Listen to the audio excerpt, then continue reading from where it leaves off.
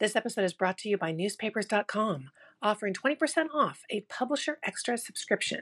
Just use the code FamilyTreeMagazine altogether at checkout. That's code FamilyTreeMagazine for 20% off Publisher Extra. Welcome to Family Tree Magazine's Best Websites podcast. This is the podcast devoted to finding the best websites to help you with your genealogy research. My name is Melina Papadopoulos, and I am the digital editor here at Family Tree Magazine. In April of this year, Lisa Louise Cook interviewed Kathryn Marks from the Family History Center at Ellis Island. Kathryn provided some excellent tips for finding ancestors who arrived in America via the Port of New York, and we are revisiting that interview today.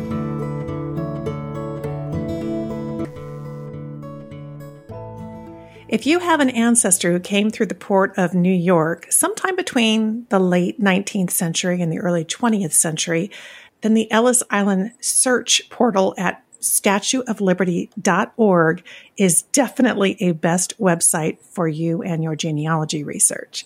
And here to tell us more about the website is Kathryn Marks. She's the manager of the Family History Center at Ellis Island. Welcome to the show, Kathryn.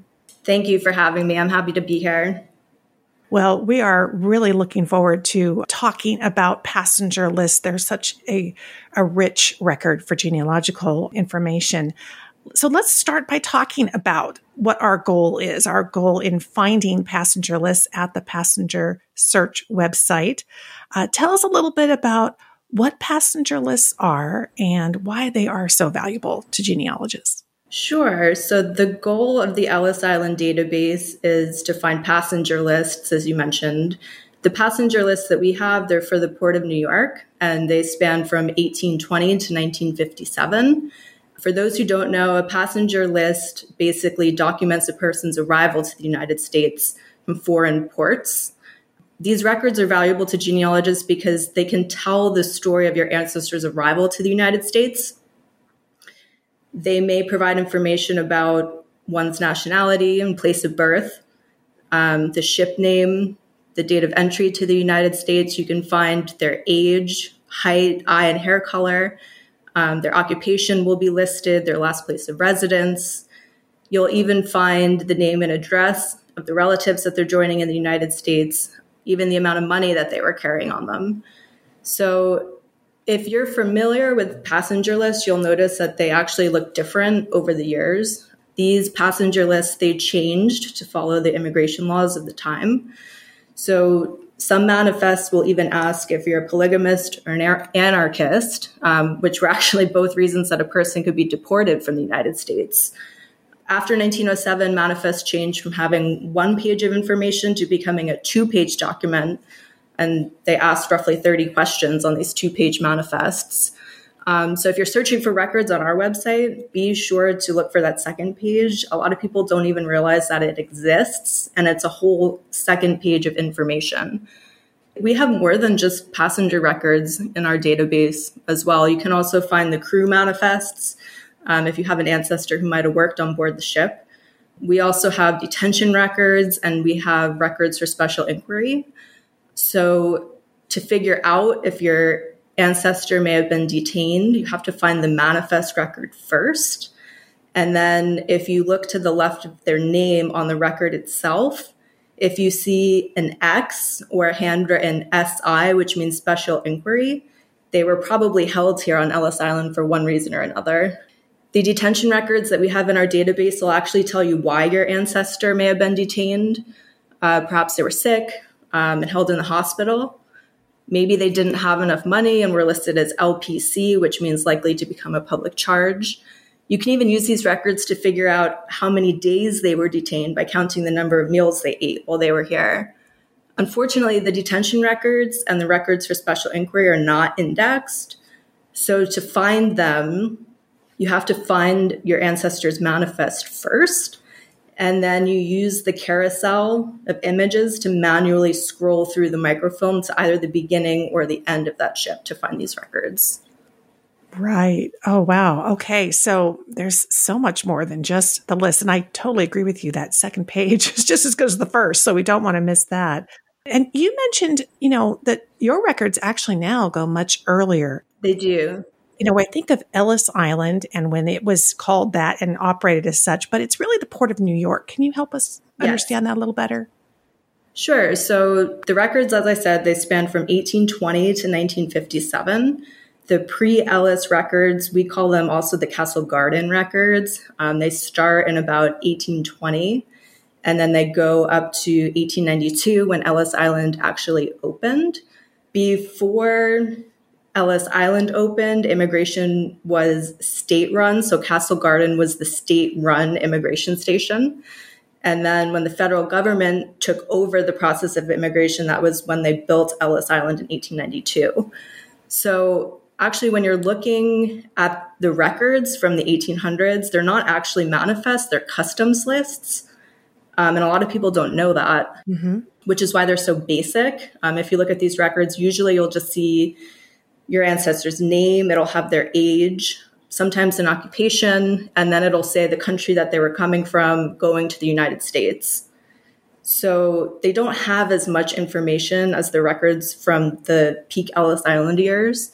And the reason the manifests don't exist from the 1800s is because they actually burned in a fire that was on Ellis Island in 1897. So anything pre-1897 that you're looking at, it's actually going to be a customs record. By 1924, Ellis Island's function changed. It became more a place of detention and deportation. So most people wouldn't have stepped foot on Ellis Island unless they were being detained for some reason. And then even though Ellis Island officially closed its doors in 1954, our records go up until 1957. We have several options on the search page at the website, and it's heritage.statueofliberty.org/passenger. We'll have the list in our show notes so folks can go straight to that passenger search page. We have several options there. So what's the best approach when we're beginning our search for passenger lists? Sure. So when you're beginning your search, the first thing that you have to do is you have to type your ancestor's name into the search bar.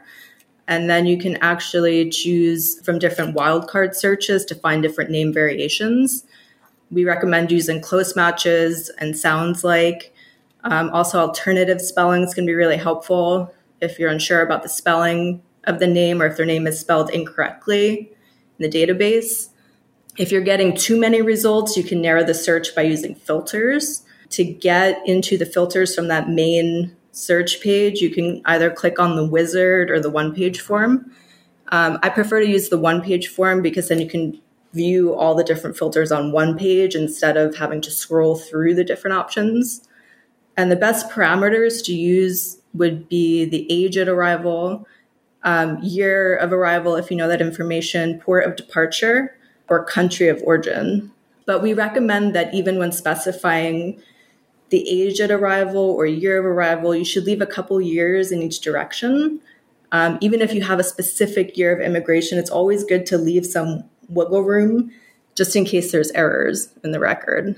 If you're searching for records outside of the peak Ellis years, which again are 1892 to 1924, we recommend to not use the filters. The records after 1924 were actually added after the original website launched, and they're indexed differently than the original set of records. So many of the passenger lists, they're actually only indexed by the year of arrival, and they're given a placeholder date of January 1st. So if you try to search for a specific month and a day of arrival, you won't get any results. Wow, that's great to know. Okay. And so if we do our initial search, and you mentioned the one-page form is a great way to go. Yeah. But we don't come up with something that we think is a match. Any suggestions on kind of which direction should you go? We shouldn't just give up there, should we? No, you definitely should not give up. I think the best approach to take when beginning the search is to start really broad, even if you have a lot of information about your ancestor's arrival. The key in the search is that you have to use your ancestor's original ethnic name. As we already mentioned before, the names were recorded at the port of departure before they were ever changed. So it's really important to determine the ethnic equivalent for their name in the immigrant's native language. The English name George might be listed as Giorgio. If he's Italian, it could be Georgi if he's Hungarian, Jorgen if he's German, or Juraj if he's Croatian. If you're unsure about the ethnic equivalent of your ancestor's name, you can actually try to search by using the first initial of their name and use the contains filter. In many cases, but not all, the first initial will be the same across different languages. So that's why we recommend to do that. Boy, that really makes a difference then to know the history of the creation of the records, the fact that they're being done, in a sense, in the old country, and that we have to keep that in mind as we're working with it. Any other tips or strategies or any other place on the website where we can get a little bit of extra help if we need some help? On the website, we do have a tips and tricks section. So if you are hitting roadblocks, you can use that. Don't give up. Usually, if you're not finding it right away, it has something to do with the spelling of the name. And sometimes it can take a lot of digging to find a passenger. Like I said before, make sure to use different variations of your ancestor's name in case it was spelled incorrectly or even mistranscribed. A lot of times, the clerk may have recorded the name as he heard it. So you can also try searching for the phonetic spellings of the name as well. And then if you're familiar with these records, many of them are handwritten. So it's also possible that they're transcribed incorrectly in the database just simply due to human error. If you've exhausted all possibilities using our database, you may want to consider whether your ancestor arrived at a different port of entry. Many people think New York was the only port of entry for immigrants, but that's not true. There were other ports along the East Coast, including Philadelphia, Boston, or Baltimore. And many of those passenger lists are digitized and they're also available online. For specific tips and strategies, keep in mind that Italian women usually travel with their maiden name even after they get married. If they're traveling with children, those children can either be listed with the mother's maiden name or the father's name, so you can try both. If you're looking for a Jewish ancestor, their ethnicity is going to be listed as Hebrew, and they will probably be traveling with their Yiddish name. So figuring out the Yiddish name is really important to finding the correct passenger. If you're searching for a family group and having trouble finding a family, families will all be listed together on a manifest. So if you find one person from that family, you can find them all traveling together. So usually we recommend to try searching for the kids. There were less children traveling, so a lot of times they're easier to find. And then some tips for the pre-Ellis records. A lot of times on those earlier records, the names are abbreviated. So the first name William might be listed as WM.